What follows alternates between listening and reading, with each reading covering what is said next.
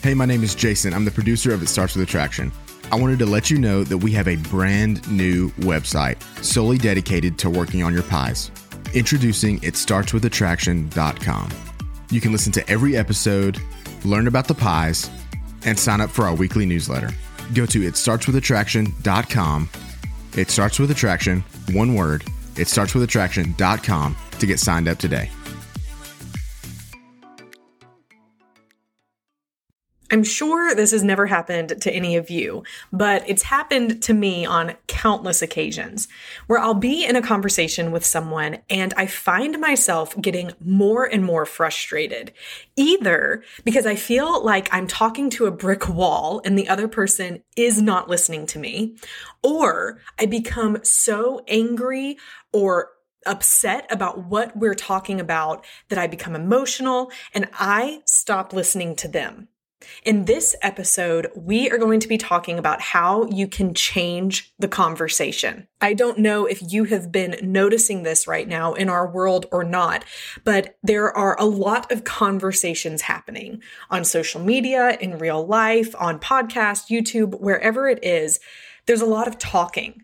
And there's a lot of people responding.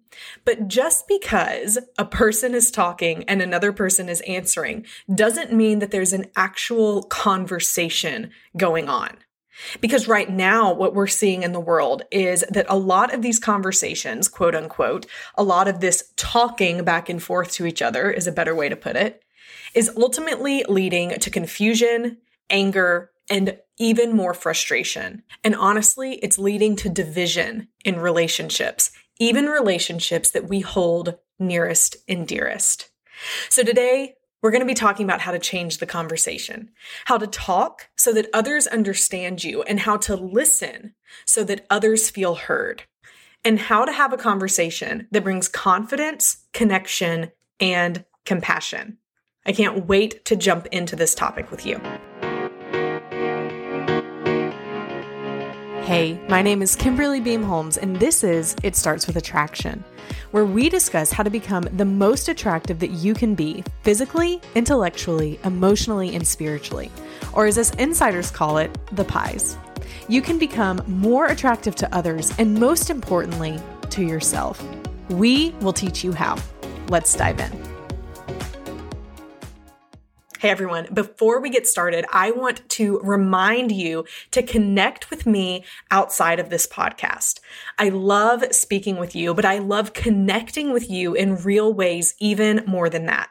The best way to connect with me is by following me on Instagram, where I am constantly posting story updates and posts that are sharing with you the ways that I am continuing to learn and grow in my own pies, my own physical, intellectual, emotional, and spiritual journey that I'm walking through. And I love to hear back from you on that platform as well.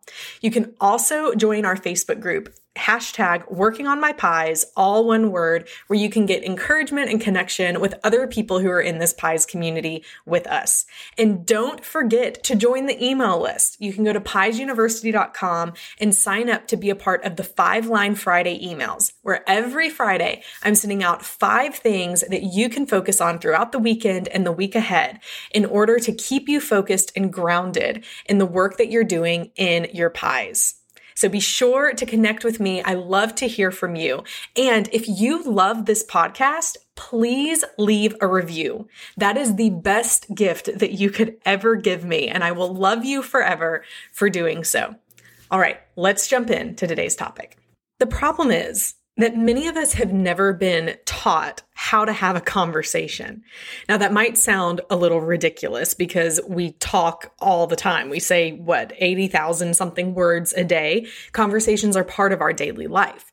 But what I mean is we rarely actually take the time to learn and study how to be more effective communicators. And what all of that really boils down to is actually becoming effective listeners. When I was going through my Master's of Marriage and Family Therapy, I remember the first thing that we did as being counselors and therapists in training is we learned how to listen. We learned how to shut our mouths. We learned how to hear what the person sitting in our therapy room or wherever it might be was saying to us And that is what we spent the whole first semester doing, learning to listen. Now, I'm going to go deeper into that in just a minute because I want to teach you 5 things today that you can begin doing in the conversations that you have in order to make them more productive, more wholesome, more effective, and most importantly, to have your conversations lead to healthier, happier relationships with the people that you have in your life. But first, I want to break down what communication actually is, because it's really simple to break down, and I don't think we do it enough. But if we just look at how conversation happens, there is a message, right? So there's something that needs to be transported or transferred. That's what this message is. And there is a sender who is the person saying the message, giving the message. And then there is the receiver, the person receiving the message. Remember when we were kids and we used to play telephone, right? The person who started it created a message and they would send it by whispering it into the ear of the person next to them. And if you remember those games of telephone, then you remember how much the message would change. Because the one thing that was missing in the game of telephone that ended up causing problems as the message continued is it was missing one vital and critical piece of communication, which is feedback.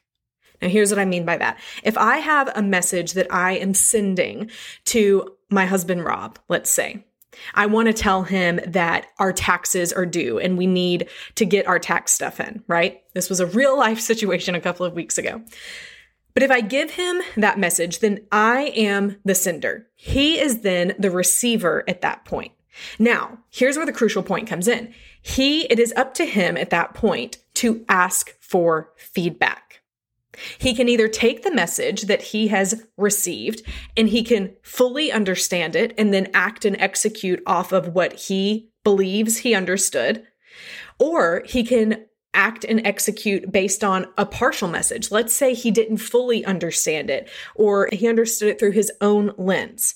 Then he might act and execute on that message, but he may do it in a way that I, as the sender, didn't want it to be done that way. The way that this actually happened in our life a couple of weeks ago was I said, hey, taxes are due on July 15th. So we need to be sure to get all of our stuff in.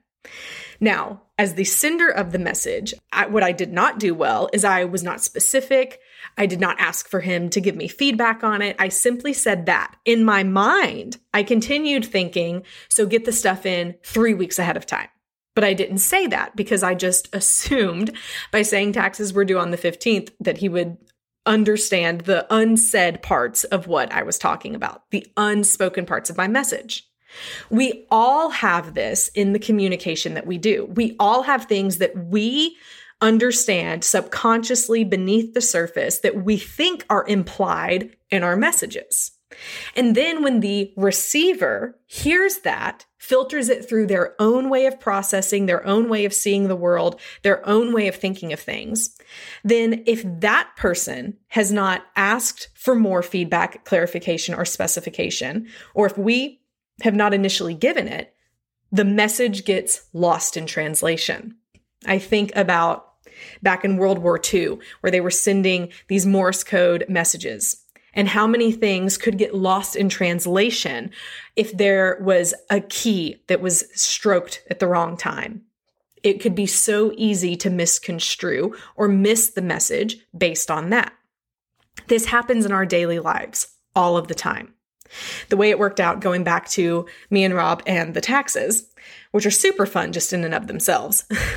But the way it worked out for us is he then had made a plan to put the taxes in and have them due by a certain date that he had planned in his mind. He did not ask for feedback from me. He didn't feel like he needed it. And I'm not going against him on this. But what ended up happening was because of my lack of a clear message up front, my lack of follow up with him, his lack of asking for feedback, we both ended up having assumptions about what was going to be done and what we wanted to happen, that then when each of us saw different things end up happening, we got frustrated, we got angry, and it didn't work out well. See, as I had said before, assumed that he would get the taxes in that day, a month ahead of time. He, in his mind, was like, well, I have until July 15th. So I'll do July 10th is when I'll get all of our stuff in and I'll get it done. But there was no further communication about it. So every couple of days, I would continue to ask him about it. I would continue to remind him about it. And he would continue to get frustrated at me, which I can totally understand his point of view once I understood the way he was thinking about it, because he was thinking, I've got it. I'm doing it. Stop pressuring me about it. Stop continually bringing it up. But we didn't have clear communication about it. So it led to both of us being frustrated, and the conversations from there didn't go as well. This happens to us all of the time. You see, what we typically do is we talk to be heard. And we listen just so that we can talk more. Here's what I mean by that. I typically, in my own humanness, in my natural way of wanting to interact with the world, I talk to my husband, like with the taxes. I told him what I was wanting to be done so that he would hear me, so that he would then do what I would want him to do. Get the rest of the tax stuff in, get it done. And then I could very well really only be listening to him in order to respond back in a way to get him to do what I want him to do. We're not listening to understand. We're not listening to find compromise. We're listening in order to formulate our own responses and speak back out of what we believe, what we want to happen, or our view of the subject. I can also demonstrate this with what's going on in the world right now. There's so many things going on where everyone has different opinions. And it can be easy to look at social media, to log into Facebook, Instagram, watch the news, and to be overwhelmed with all of the different conversations going on, all of the topics that people are bringing up, all of the events happening in the world that everyone has an opinion on. And because so many people have an opinion, so many more people state their opinion, which is fine. We have the right to do that. But what I see, and I'm sure you see it as well, is that there is more division happening than unification on anything that is happening in the world right now. Because every person, or at least the majority of people are talking to be heard. They are not seeking to understand. And even when people are responding to their opinions or their comments, leaving comments under whatever post they might post, the person is not going to change their mind based on a comment left in the Facebook post. You see this, right? They only get the ammunition that they need to support the argument that they already had at the very beginning. And this is what is so unhealthy to relationships. There's so many parts of this that are, but especially when we are seeking just so that people will hear us and not stopping and listening to others so that we can hear them. This is where the breakdown in conversation, the breakdown in relationships, and even the breakdown in human connection begins to happen. So how can we have productive conversations? What are the things that we can do to implement on a day-to-day basis that will help us to change the way that conversations are happening, to stop all of the anger and the strife, and to instead speak in a way that is truthful, in a way that provides unity, and in a way that brings connection into our relationships and into our lives? Here are the 5 things that I believe you can begin doing right now in order to change the conversations that you're having in your own life. The first is this: be the non-anxious presence. Here's what I mean by that. As I mentioned earlier, when I was in my marriage and family therapy program, one of the first things we learned, in addition to learning to listen, even before that, We had to back up and learn how to enter into a conversation before we even ever speak a word. And you see, the basis of this is that if I, as a professional, as a therapist, as a wife, as a mom, if I enter into a conversation or even just enter into a room and I am filled with anxiety, if I'm nervous, if I'm angry, I carry those emotions into that conversation with me. And the other person can see it in me, whether or not they know what has happened or not. You know, there's the saying, if mama ain't happy, ain't nobody happy, right? And that's because if the mother in the house typically has had a bad day, they're frustrated, they're stressed out, everyone knows it. You can tell by the look on her face, by the way she's moving through the house, all of those things. And it doesn't just apply to women. It applies to men, of course, as well, to anyone.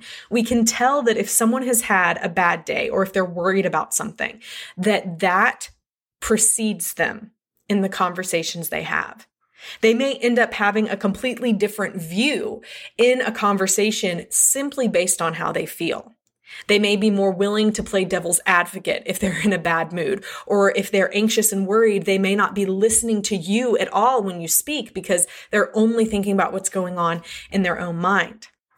And so when we learn to be the non-anxious presence, it means that we go into the conversation focusing more on the other person than on ourselves. We go into the conversation really seeking to be fully engaged with the other person as opposed to wanting them to hear us. Now, I'm not saying that there's not a time and a place for us to speak and others to hear us. Absolutely. But I believe that the best types of conversations, and really the best relationships, are made from when we seek to put the other person first and we speak second. So in this, we can see why when conversations happen through text message or email or social media, or maybe even sometimes on the phone, it can be more difficult to be that non-anxious presence because you don't have that face-to-face connection.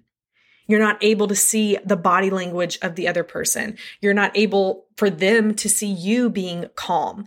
We instead put the other person, when we can't see them, we put them in the situation we think they might be in. If they're talking about a topic that is a heavy-hitting topic and they're very stern and have a strong stance about it, we may imagine that they're saying it in anger. But in reality, they might be completely calm and collected. And we miss that when it's online.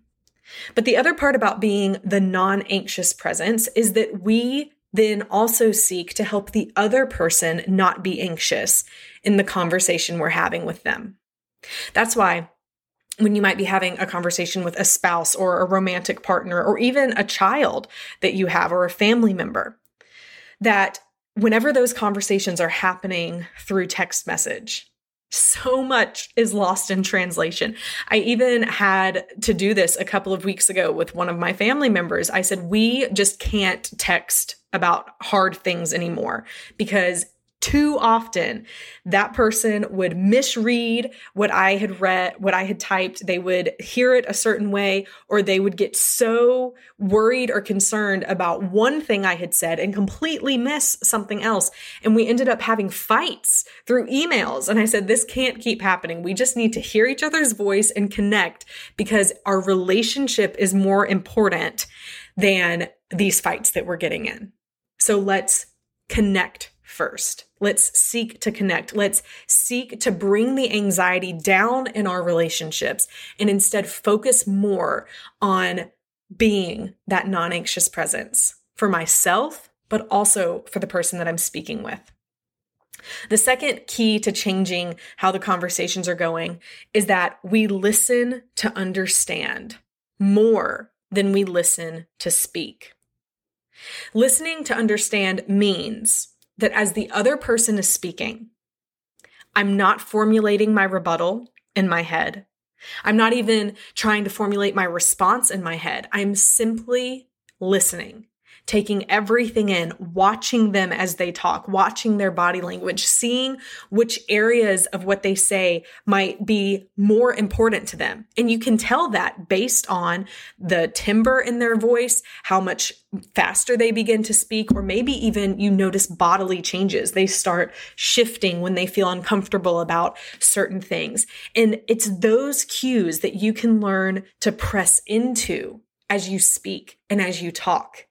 If you realize that your spouse becomes uncomfortable every time you talk about wanting to have more intimacy in your relationship, and they might not say that with their words, but maybe they divert their eye contact, or they look down, or they become flush, then you can begin to know there's something there that they're not comfortable with. And maybe instead of pushing the fact that I want to be making love more times every week, maybe I should be seeking to listen to them and understand why they feel the way they do about it, why they have a wall up about that in their lives. We can see this with our kids very well, especially if you have adolescents or teenagers. Then you know there are times when you're asking them about their day or about something happening at school that they might start to disconnect. And maybe it's because of embarrassment. Maybe it's because they don't want to talk about it. Maybe it's because they just want to go to their room and talk to their friends. There could be 100 reasons. But the key here is that you're listening to the person that you're speaking to, their words and the things that aren't their words, because you're wanting to understand them. You're wanting to seek to understand and to press into the areas where you can be more loving to them, where you can be more conscious of things they might be struggling with, things that they might be embarrassed about, things they might be excited about, that they really want to happen. You can notice those even more when you are seeking to understand and listening to understand instead of listening just to respond. There's a great concept to live by, which is in your conversations, seek to listen more than you speak. Seek to ask the person questions so that you can get a full understanding of what they're saying. As we talked about earlier, there's a message and there's a sender and there's a receiver, but the great conversations happen as feedback occurs between the two of those. So I might send a message to Rob by telling him something, but when he asks for feedback and clarification, and then I ask for feedback and clarification, and we begin to really want to understand the other person, what their struggles are, what they need help with, what their obstacles might be, in what we're wanting to have done, then that is where understanding begins to happen. With the taxes. For Rob, he had a ton of schoolwork that he had to get done. He's currently getting his MBA. And so for him, there was just a lot that had to get done before July 10th. And so in his mind, that was when he could do it. If I had been a better conversationalist in that, if I was seeking to understand, then I would have seen that when I was talking to him about getting the taxes done, that he began to get flustered. He began to get anxious about it, to get frustrated about one more thing adding to his plate. And if I noticed that at first, then at that point, I could have said, hey, babe, it looks like that is stressing you out. What's going on? How can I help? And in that moment, I'm seeking to understand instead of seeking to get a task done. I'm placing relationship over task. And that is where amazing change begins to happen in your conversation. The third point in how to change your conversation is to remember to take a look in your own shoes. Here's what I mean by that. We all know the phrase, try walking a mile in someone else's shoes. And the reason that that's a phrase is because we don't really fully, as much as we try, we can seek to understand, ask questions, but we're never going to 100% understand what someone else's reality is. As long as I've been married to my husband, as much as we talk, as much time as we've spent together, of all the things I know about him, I still don't understand, and I never fully will, the way that he filters the things that happen in his world. the things that were affected by the way he was brought up as a child, the way he was parented, the experiences that he had in school, the struggles that he had as a teenage boy, the things that he went through and when he joined the military. There's so much in his life that has affected his reality that he filters things through. He has a different background, a different experience, and we all have that. My background, experiences, the perceptions that I have will create the filters in which I create my beliefs, my opinions, and the things that I hold dear. It's true for all of us. In the social sciences, it's called a schema. I have a certain schema because of the things that I have experienced in my life. It's a filter through which I see the world. It's a filter through which I gain understanding. I'm going to filter the things I learn based on the things that are important to me, the experiences that I've had, and the way that I perceive the world around me. It's just true. One of the ways that we have seen this in our world in the past 5 to 10 years has been with the Me Too movement. So as a woman and as a woman in business and even as a woman in leadership, I have a certain filter and perception of this Me Too movement that a man may not have. In fact, I could even go as far to say that a man can't have because they're not in the same situation, in the same upbringing. Now, none of this is to be political.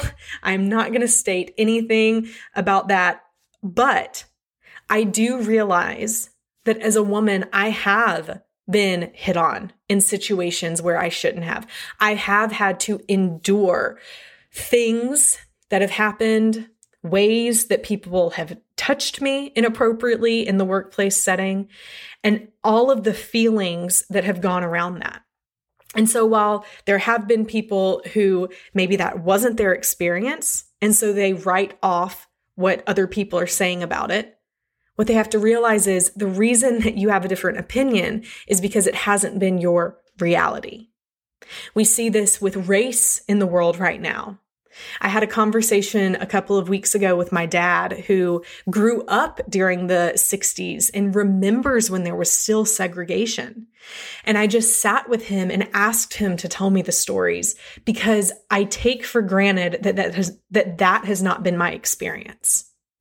And so I needed to understand where we have come from, what it used to be like, and understand what the Black people in our community have endured, even if they have not personally endured the same segregation that happened back in the 60s, that is still something that permeates into their history, into what their parents went through, and to an extent what they are going through right now as well.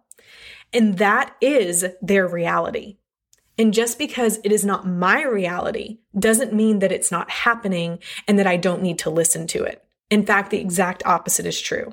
I need to listen to it and press in even more to seek to understand because it's so far outside of what my reality has been.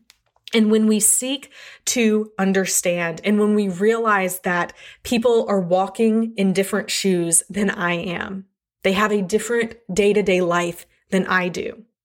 And when I at least put myself out there to try and understand it before getting angry about it, before stating my own opinion, before doing any of that, when I seek to see life through their perspective, that is when the fourth thing happens, which is empathy. There's a difference in sympathy and empathy. And I love the way that Brené Brown puts it, where she says, sympathy is if you have a friend down in a pit and you come and you look down on them and you say, "Oh, I'm so sorry you're down there. Want a sandwich?" But you're not actually trying to connect with what they're feeling as they're in this pit.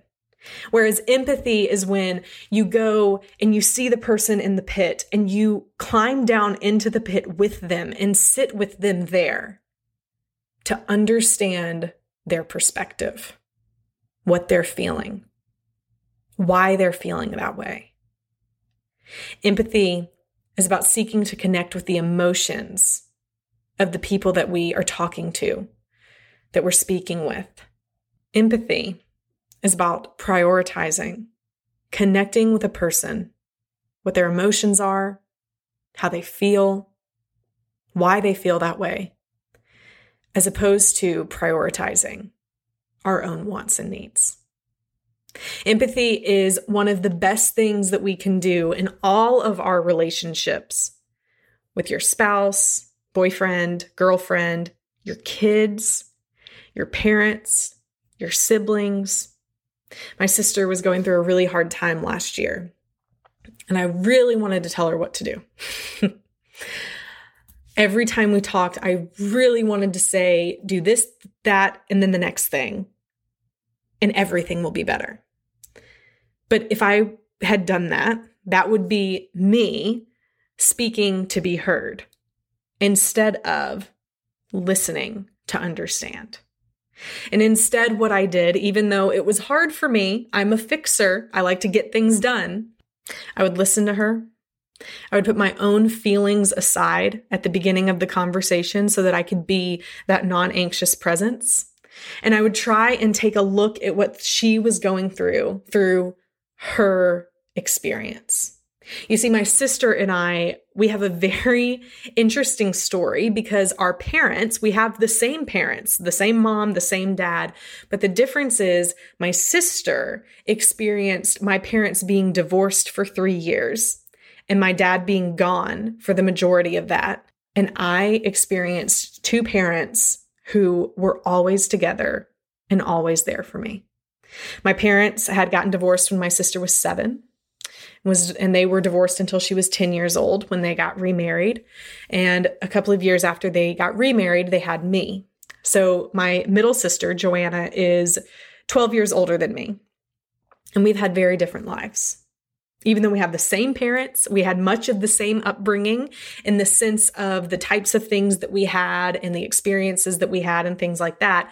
It was the same, except for she had 3 years of her parents being divorced in the formative years of her life. And so even as an adult, she still filters things that happen to her, fears that she has, through the experience that she had as a child. And I don't have that same experience. Even though she is my sister, we have very different experiences. And so I have to realize and seek to understand how that has impacted her and how that has affected her. And there might be times where she gets angry at my dad about something. And when I hear about it, I think this is ridiculous. How could you interpret what he did to be like that? Because I see it differently.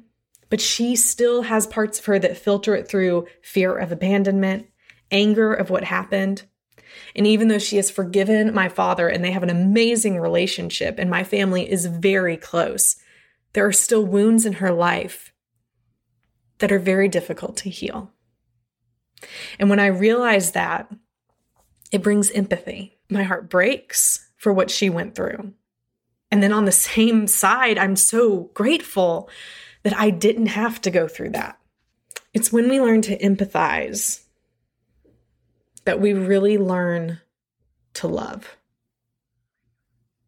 Because then we're really seeking to understand the other person, to put their needs above ours, to stay silent in the times that we need to stay silent. It's where we learn to be selfless. And it's where unconditional love can really begin to grow. There's a lot of things, and because of what I've done at Marriage Helper, I've seen a lot of it firsthand. There's a lot of things that happen to people that are terrible, whether it is their spouse betraying them or having to deal with just really hard things, even from their childhood, of people who have been raped or people who have been left and abandoned by the people who should love them most. It's really hard. But one of the most amazing things that I've been able to see are these people who have every reason in the world, by the world's standards, to stop loving. when they learn to empathize and to see what's going on through the other person's perspective, to realize that their spouse who betrayed them is a broken person, but they're not an evil person. To realize that they don't have to be bound by the things that happened to them when they were younger that weren't their fault. It doesn't mean you continue the relationships with people who have physically or mentally or emotionally abused you or hurt you or done things inappropriate to you. There doesn't have to be a continual relationship there. You should always seek safety. But when they've forgiven, when they've chosen to view these people as broken people who need help and healing, it's amazing how they're able to endure and withstand and grow more through the hardest times of their lives because they're willing to empathize. If you've noticed, the first 4 points have all been about how to listen. The first one is be the non-anxious presence. The second one is listen to understand. The third is take a look at your own shoes and realize that they're not the shoes of the person next to you. The fourth one is to empathize, and we haven't even opened our mouths yet.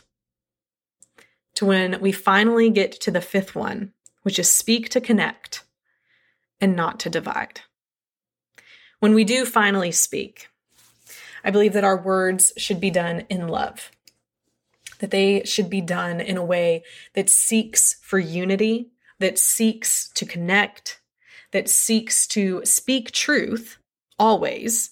So I'm not saying that you water down what you need to say or that you agree with someone in doing something that's bad. That's not what I'm saying at all. I'm simply saying when we speak, we do it out of truth, we do it in love, and we do it to connect. Now you might be thinking, how do I do that if the conversation that I'm having is about a person in my life who is involved in something that's hurtful? Maybe they're involved in being an alcoholic and they're coming home drunk. Or maybe it's my son who's battling a drug addiction. And I can't just tell them that what they're doing is okay. And you shouldn't.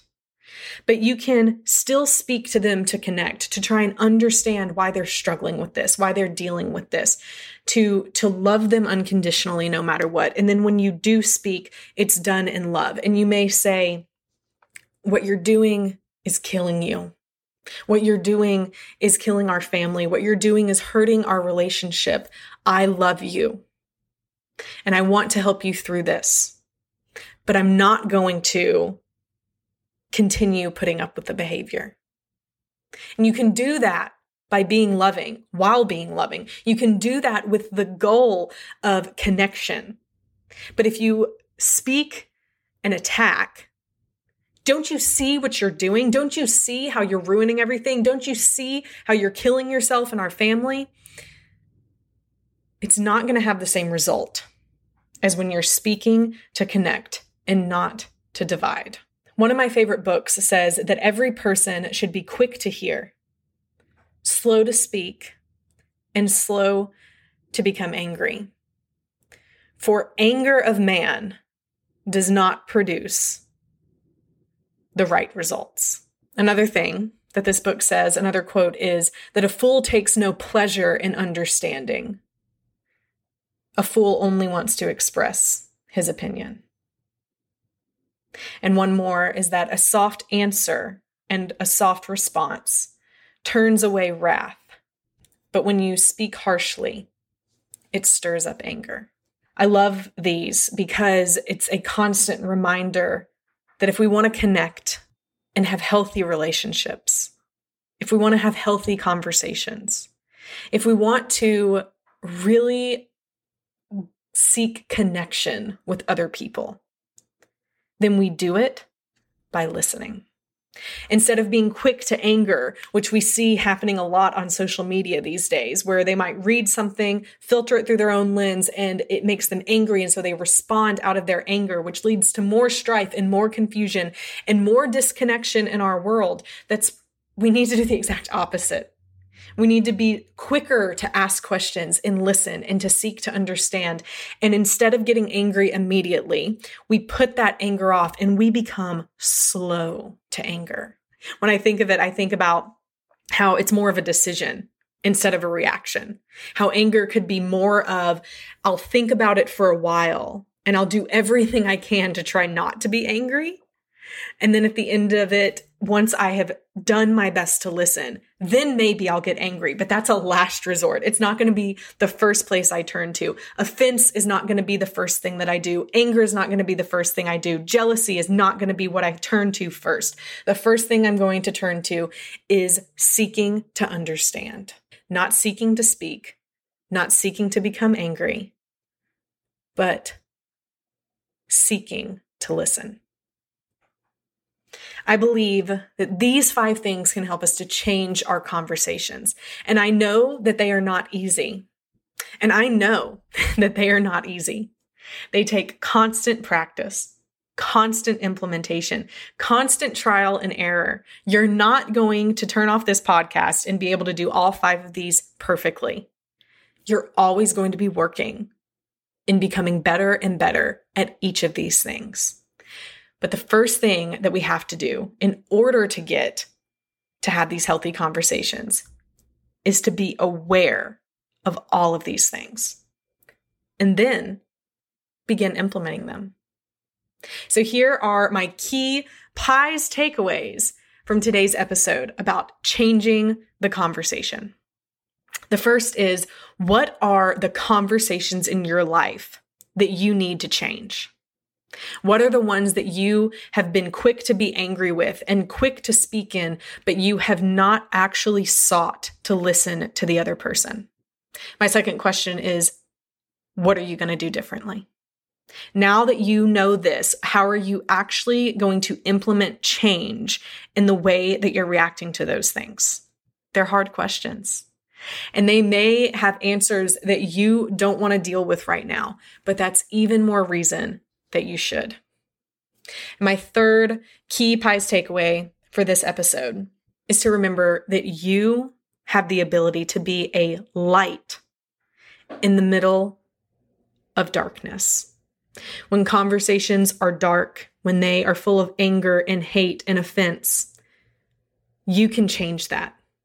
You may not be able to change the other person or whoever else is speaking, but you can change the tone of a conversation by doing these things, by seeking to listen. And when you do it, not only do you begin to become a better person and you begin to become more emotionally attractive in that, but you start a change in other people as well. Never discount the influence and impact that you are having on the people around you. Hey guys, I hope you enjoyed today's episode. I would love to hear your feedback, so be sure to connect with me on Instagram at Kimberly Beam Holmes, all one word, Kimberly Beam, like a beam of light, and Holmes, like Sherlock. And tell me what you thought about today's episode. You can also be sure to sign up for the 5-Line Friday emails by going to piesuniversity.com, scrolling down on that homepage, and putting in your email address to get the 5-Line Friday emails, where you'll get 5 tips, 5 things that you can focus on to carry you through your weekend and into the next week. I hope you have an amazing week. Go change some conversations. Friends, I hope you enjoyed today's podcast. Remember to go and subscribe to this podcast and leave an honest review. I love to hear from you guys. So be sure to go and do that. And it will also help more people find the podcast as well. You can always find out more information by going to itstartswithattraction.com for show notes, for updates, and to join the email list so that every Friday you can get an encouraging email that specifically tells you what you can do to work on your pies, so that you can become the best that you can be physically, intellectually, emotionally, and spiritually. Until next week, keep working on your pies and stay strong.